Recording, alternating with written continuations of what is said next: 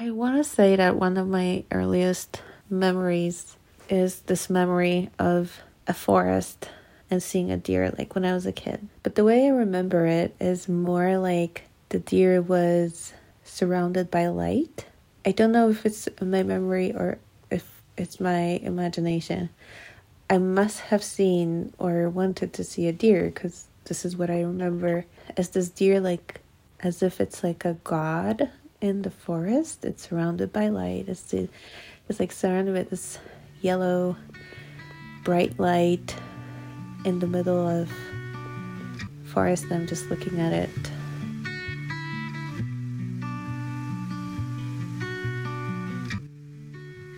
This is Erica Hauser, and you're listening to If You See a Deer.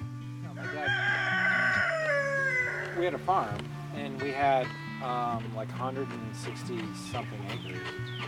So, and there was a lot of deer on it. I didn't know it was that big. Yeah. I mean, it's not anymore. I mean, we don't own it anymore. But I knew those. I knew the fields, the land very well, because my brother and I just spent a lot of time out there, especially in the summers. But we always had deer. We always had deer out there. They didn't really come near the house much, but they were out there because there was so much acreage and there was not a lot of folks. There was this sort of joke in my family. So they'd be like, "Oh, there's a deer." We're driving. My brother and sister or dad or whatever would say, "There's a deer," and I would always be too late to see it. I would never figure out where it was before it was.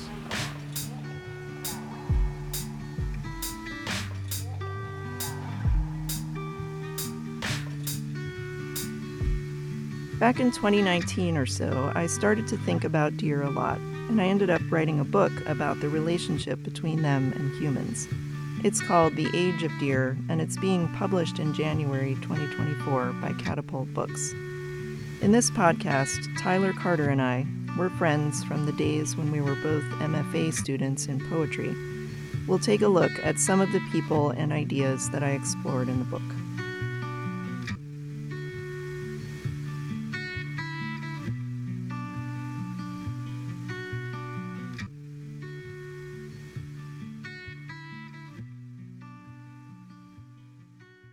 People have very long and deep cultural ties to deer. But in this episode, Struggling, we're going to start by looking at some of what goes on between deer and people today. Often the kinds of connections and struggles that happen between anyone who lives close together, sharing a space. So when we bought the house, and we had no idea about the deer situation around that neighborhood. The first day we came to our house, the deer just magically came over and started running and circling around in our yard, and then they just ran away. And I felt very magical about it. Sveta Banya lives in Blacksburg, Virginia, and is an assistant professor of rhetoric, professional, and technical writing at Virginia Tech. She'd only lived there about a year when we talked, and in that time she'd given a lot of attention to the neighborhood deer. Their relationship started as soon as Sveta and her husband moved in. So during that day, I was worshiping, like before we enter the house, we worship. So I'm religious a Hindu, so if I've not told earlier. So, and I felt like, and I offered them food and apple for the first time, and they, the next morning it was gone. And so it's sort of like they would just come out and hang out, and they would just be there. There were about 7 deer at first, but now the group is up to 13, all does and their offspring. And then they would come out and eat, and then sometimes graze around our yard. And then in the evening, just sit there and relax. And that gives me so much peace. And I just and that gives my husband also peace. Like we both are on the same page. So it just, and that's why we don't want to fence our yard, because we want to make sure that we are supporting them. And then I kind of almost think we coexist together, because they just occupy that space. They come and they eat and they relax.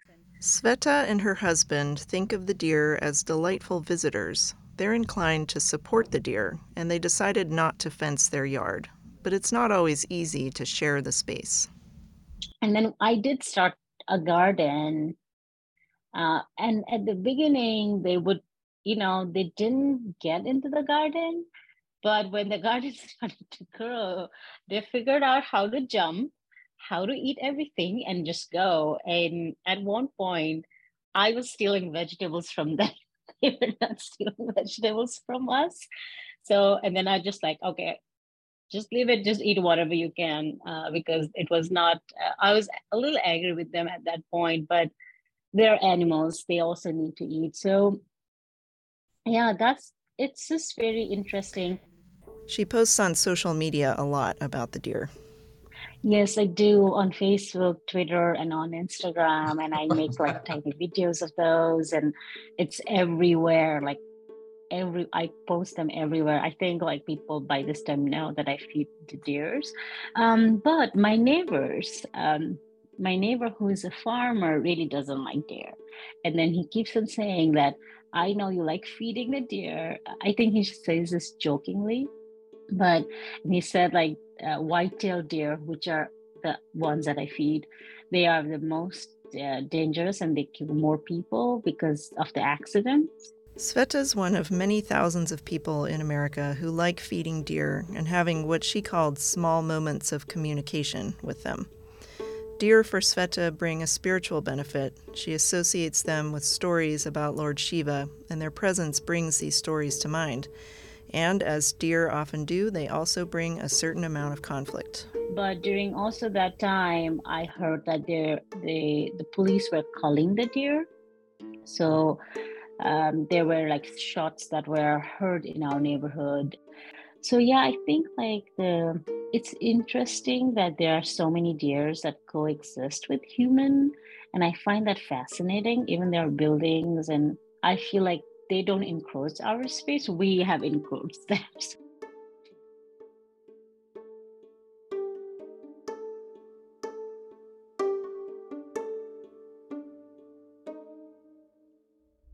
The deer are teething, chewing on fences, the corners of houses, every branch they can reach, leaving their uncanny occlusion imprinted on the birches and pines. We wake up to bite marks on the porch railings, the gravestones, cracked mirrors on our cars, the whole town marked with their teeth.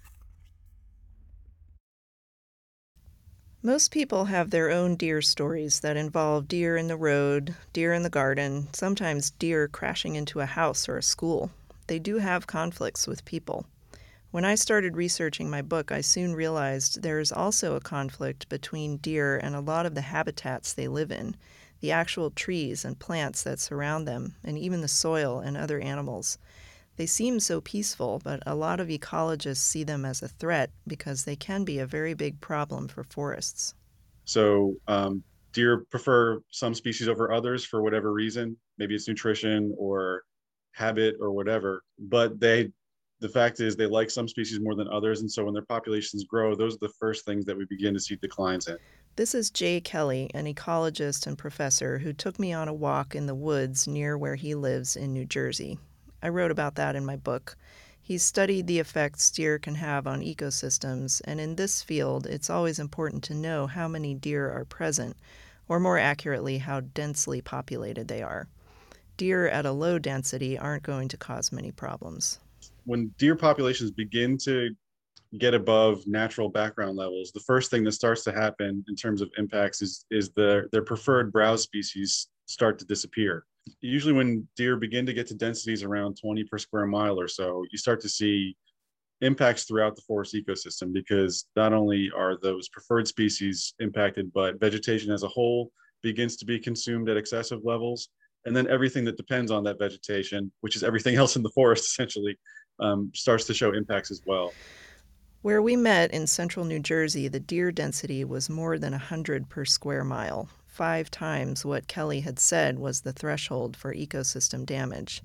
The ability of oak trees to reproduce was at risk. So were birds. So the herbivore insects like caterpillars of moths and butterflies, for example, are highly specialized to eat on one or a small number of species of plants. And so if the plants begin to decline, you start to see the butterflies and moths decline. And then the birds that eat the butterflies decline. So the ecologists refer to this as cascade effects, going through the ecosystem like a waterfall with one thing leading to another, all the way up or down the food chain as it might be. The spot where Jay and I walked together was one of those little patches of woods between highways and shopping centers, a piece of woods that's far from pristine, just kind of forgotten looking. But what Jay was saying was that the impacts of deer are a very serious problem across the eastern U.S. We've been doing research showing that the loss of the vegetation also impacts the microclimate conditions in the forest, because the absence of the vegetation leads to changes in the relative humidity and temperature patterns. So that can lead to impacts of conditions for plants that are germinating or animals that are trying to hibernate or thermoregulate through the winter, for example.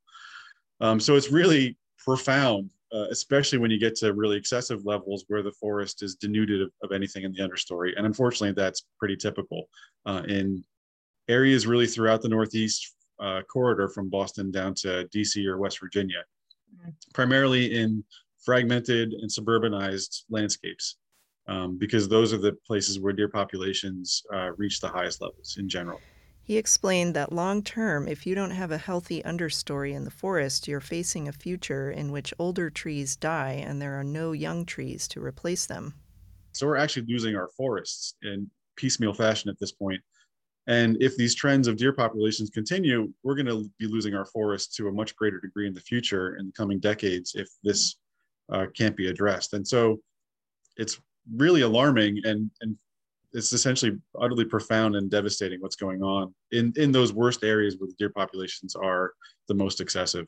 This is scary for sure, and it felt scarier when standing in those beat-up-looking woods where things do feel pretty obviously off-kilter.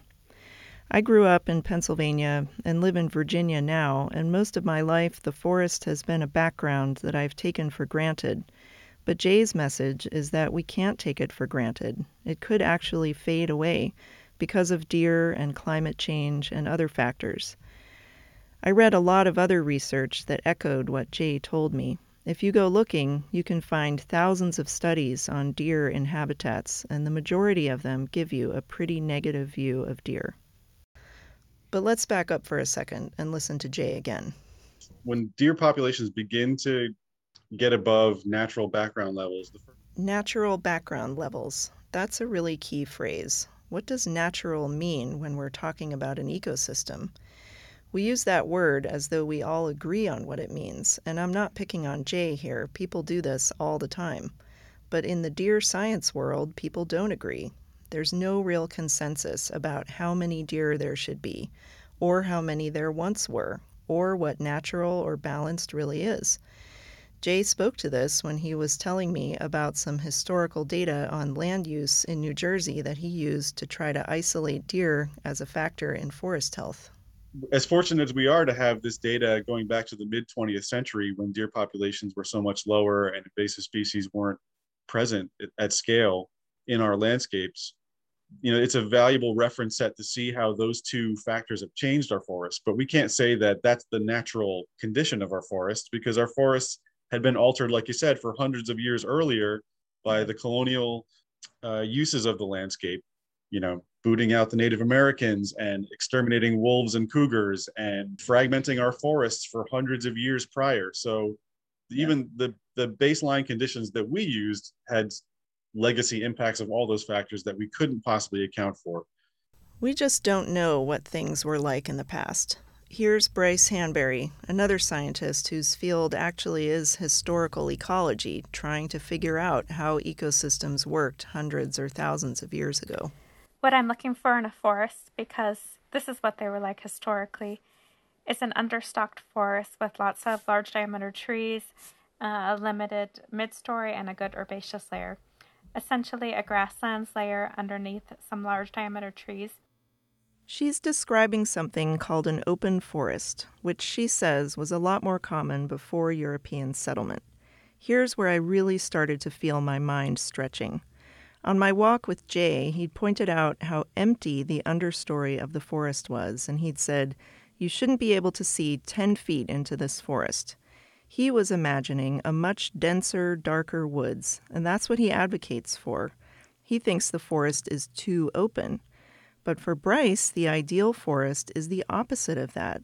It's very open, more like an African savanna.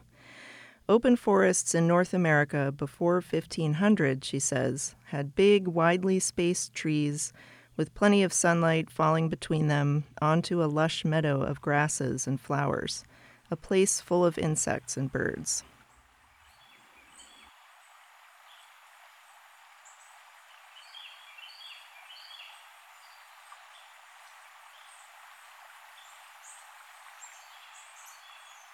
Flowering plants are helpful for supporting insects and the birds who eat those insects. The birds also forage on the seeds of grasses and the fruits of flowers. Bryce gave me a map she created, showing vast swaths of the eastern U.S. covered with these open forests, as much as 300 million acres from Florida to Maine and from the Chesapeake to well past the Mississippi. She believes this is what the ecosystem was like at one time, and she thinks that the loss of so much open forest is one reason that birds and pollinators are declining.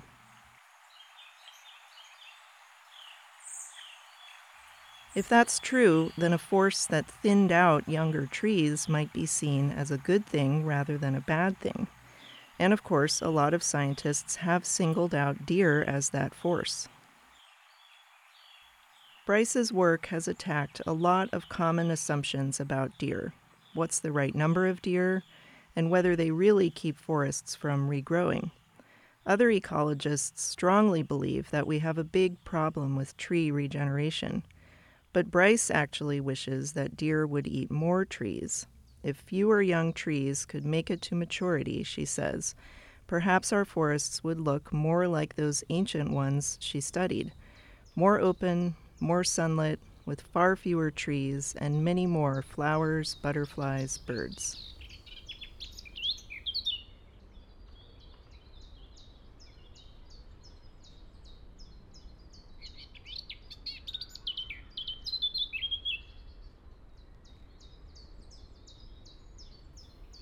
Obviously, this is a deep debate about what the world should look like, and in the ecology field, the nitty-gritty of this disagreement has to do with research methods, sampling problems, and which data you incorporate into your analysis. Those are the points where other researchers take issue with Bryce's work. I'd asked her for an interview because her research stood out like a sore thumb from all those studies showing how destructive deer could be. But I wasn't expecting the conversation to turn everything upside down like it did. Should we or should we not be able to see 10 feet into the forest? How about 1,000 feet? Bryce looked at the same situation that others had described as a calamity and claimed it was not a problem at all. We're not seeing the effects of 25 to 30 million deer, so maybe we need 3 times as many. Flip it on its head. Is it a problem, or is it actually a restoration process that's happening with deer? When I asked her how her perspective could be so different from the prevailing wisdom, her answer wasn't just about research methods. Instead, it went deep into the question of worldviews and how people are trained to have certain values. My research about herbivory is diametrically opposed to probably everyone you've spoken to. I have an open forest perspective where everything is based on trees controlled so that grasses and different forbs or flowering plants can be there. That is actually what is critical to our declining bird species and insect species. This lack of forbs, too many trees, is the real problem. And I think there is maybe a deficiency in training too. The information about historical ecosystems aren't in textbooks, they aren't in classes. You have to spend the time to learn on your own, or you're just going to carry these conventional ideas that more trees are better. Ecology describes a web of relationships where one change can affect everything else. So the question of a baseline becomes really important. What are we measuring against? How do we locate a baseline? Bryce has her own baseline that makes her see deer in a certain way. She's glad we have lots of deer. Other researchers I asked thought her work was very flawed and even compared her views to climate change denial. They were so forceful that I wondered if I should just stay away from this whole debate. But what fascinates me about this is how often we use the idea of balance in nature to form our judgments about all kinds of things. I'm interested in that task of trying to remember the deep past, the reminder that the woods we take for granted are so very different from what they used to be like. And I love that deer could lead to these questions about what normal or natural even means.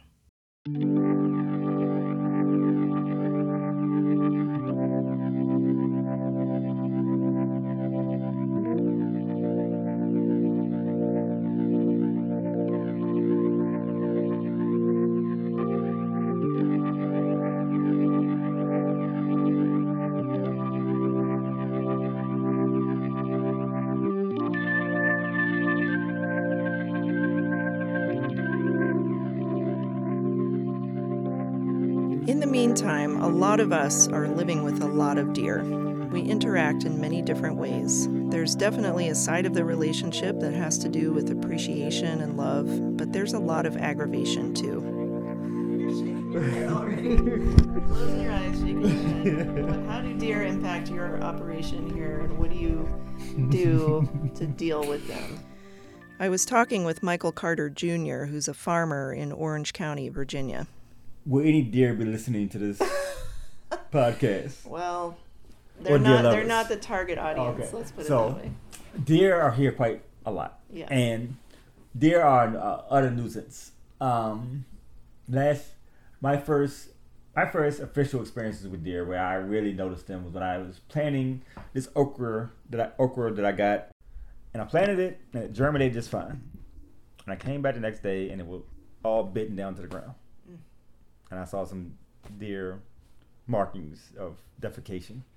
And I was like, okay, turn it. So they ate that. That's kind of how our relationship started. So not on a good note. Not on a good note. And ever since then, last year we planted maybe 30 different varieties of crops, and they probably ate about 12 of them. Michael specializes in growing African crops, and he also has a nonprofit that supports black farmers in the region. Luckily, deer don't seem interested in some of his vegetables, like amaranth and Nigerian spinach. Others, like okra and beans, get eaten to the ground. He told me that if he looks on the bright side, he can take all the deer damage as a weird kind of compliment. But I saw that as a sign of nutrition, that my crop is healthier than your crop. So then the deer gave me a sense of validation of what I was doing. But I don't need that much validation. I'm good. You know? So I just need a smidgen of validation, not a whole row, 13 rows of validation. He's thinking about how to protect his crops with fencing and some more creative methods too.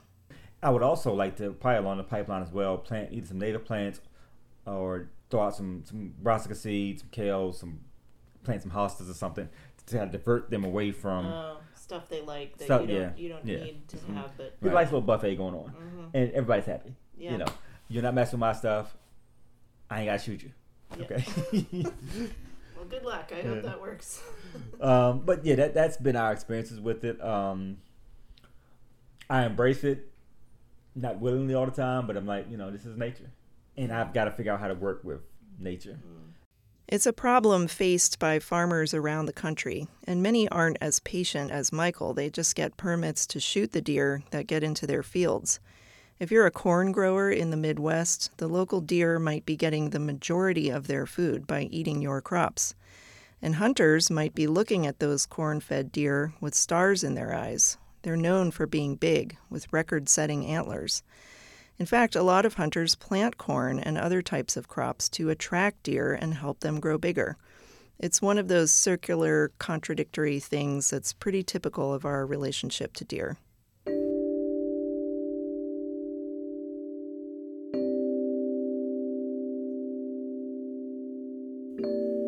Anyway, aside from the fact that deer eat plants, worrying ecologists, annoying gardeners, and causing losses for farmers, there are other big conflicts between our species. One playwright found a deeply absurd story lurking within a common deer-human interaction.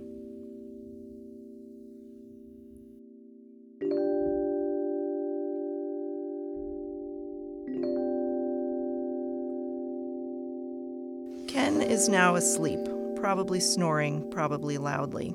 Cynthia is still driving. Suddenly, she screeches to a halt, gasping, and there's a jarring thud. Ken wakes up, startled, as if from a nightmare. What? Oh my God! Cynthia gets out of the car. A bleeding deer is on the ground in front of the car. The animal is as disturbingly realistic as possible.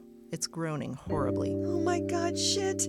Jesus, that sound. He gets out of the car. Shit!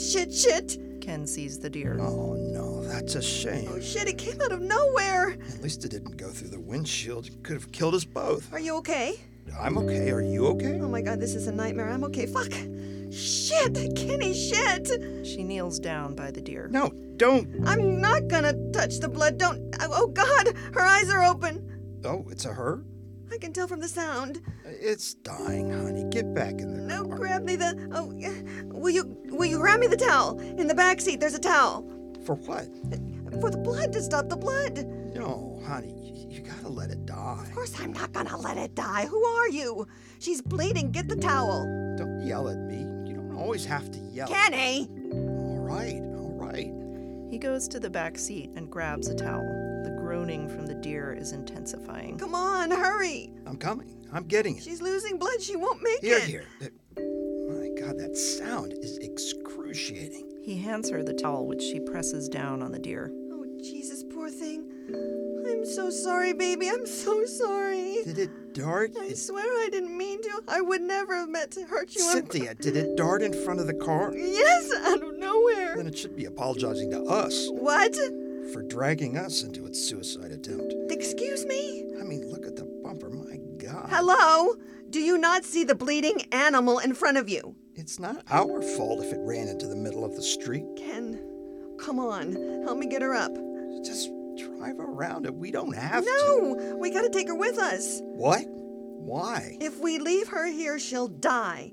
And they'll take her to the wolf preserve. Ken, they'll throw her into the wolf preserve and she'll be eaten by wolves. Well, don't wolves have to eat? That's an asinine thing to say. Help me get her up. Cynthia, get back in the car, honey.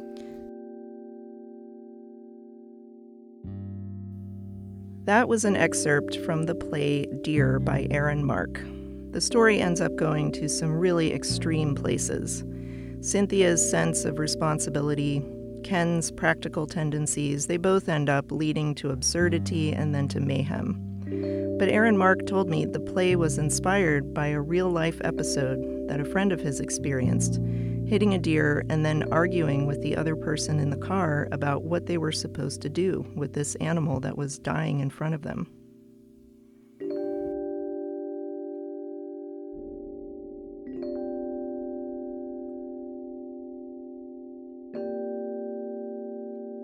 These things happen all the time, and they add up to a sense many people have that deer are a problem, and we should have fewer deer.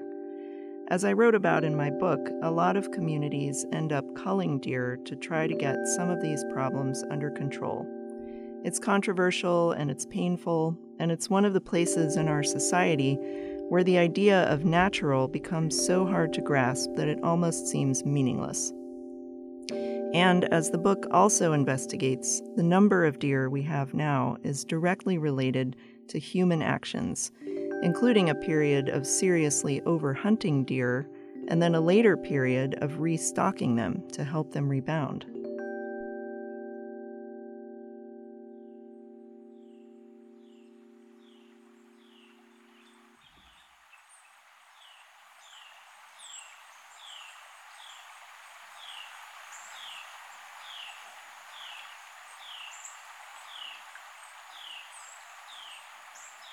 Well, I think one of the things that, to go back to one of your questions, like how has it changed for me? How did the project kind of, change my thinking or take itself in a direction that I hadn't really planned on? I did not anticipate how many things about this topic I would end up feeling just very ambivalent about, like truly on the fence. I did not realize how many points at which this topic of deer would kind of lead me into a divide or a disagreement that I really could not resolve. And what is that disagreement? I would say hunting is a divide. It's something people very much disagree about. So is this issue of, should we be trying to control deer populations through not really hunting, but culling, like professional killing? That is, to me, impossible to resolve. I can't imagine having to come up with an answer to that, being responsible for that answer, Yeah.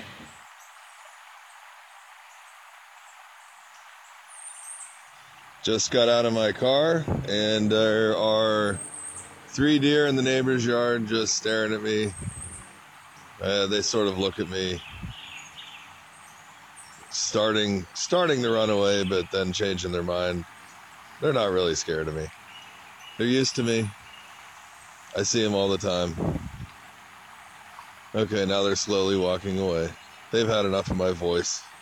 Usually I don't stare at them and talk like this, I guess. But I'm sure I'll see them again. They're definitely not in a hurry to go away. They're just keeping their distance. I'm walking a little closer to them. Yeah, they're not even running. They're walking. They're looking at each other. What do I do? What do you guys want to do? We're used to each other. They're my neighbors.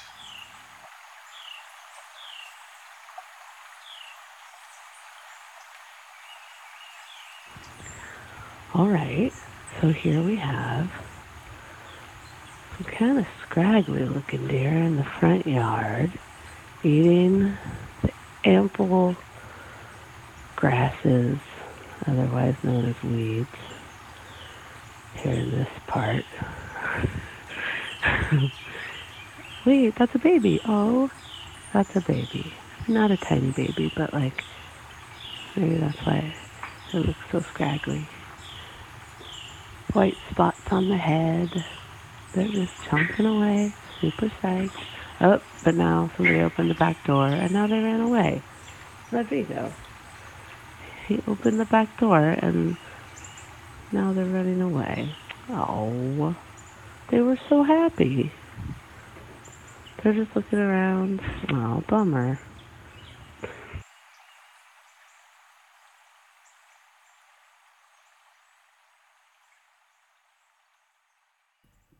Scholarship. Late this afternoon, I tried to find a poem about a deer running or sleeping or staring back at me through the page,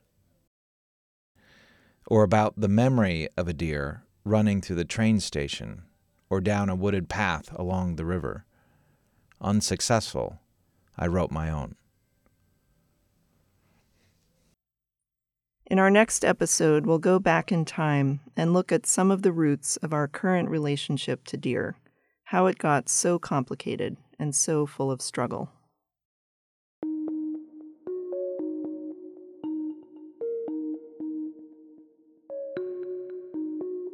You've been listening to If You See a Deer. This podcast is written and produced by Erica Hauser and Tyler Carter and edited by Tyler Carter. Music is by All My Heroes and Blue Dot Sessions. Our guests were Sveta Banya, Jay Kelly, Bryce Hanberry, and Michael Carter Jr. Cassandra de Alba read her poem, The Deer Are Teething. I read my poem, Scholarship. Deer stories were contributed by Ola Svatek, Seth Hauser, and Rachel Keast. We also heard part of the play Deer by Aaron Mark, thanks to Aaron and to actors Bill Lasure and Rhonda Hewitt. Big thanks to Mary Garner McGee at WTJU-FM in Charlottesville, Virginia, and to the Virginia Audio Collective.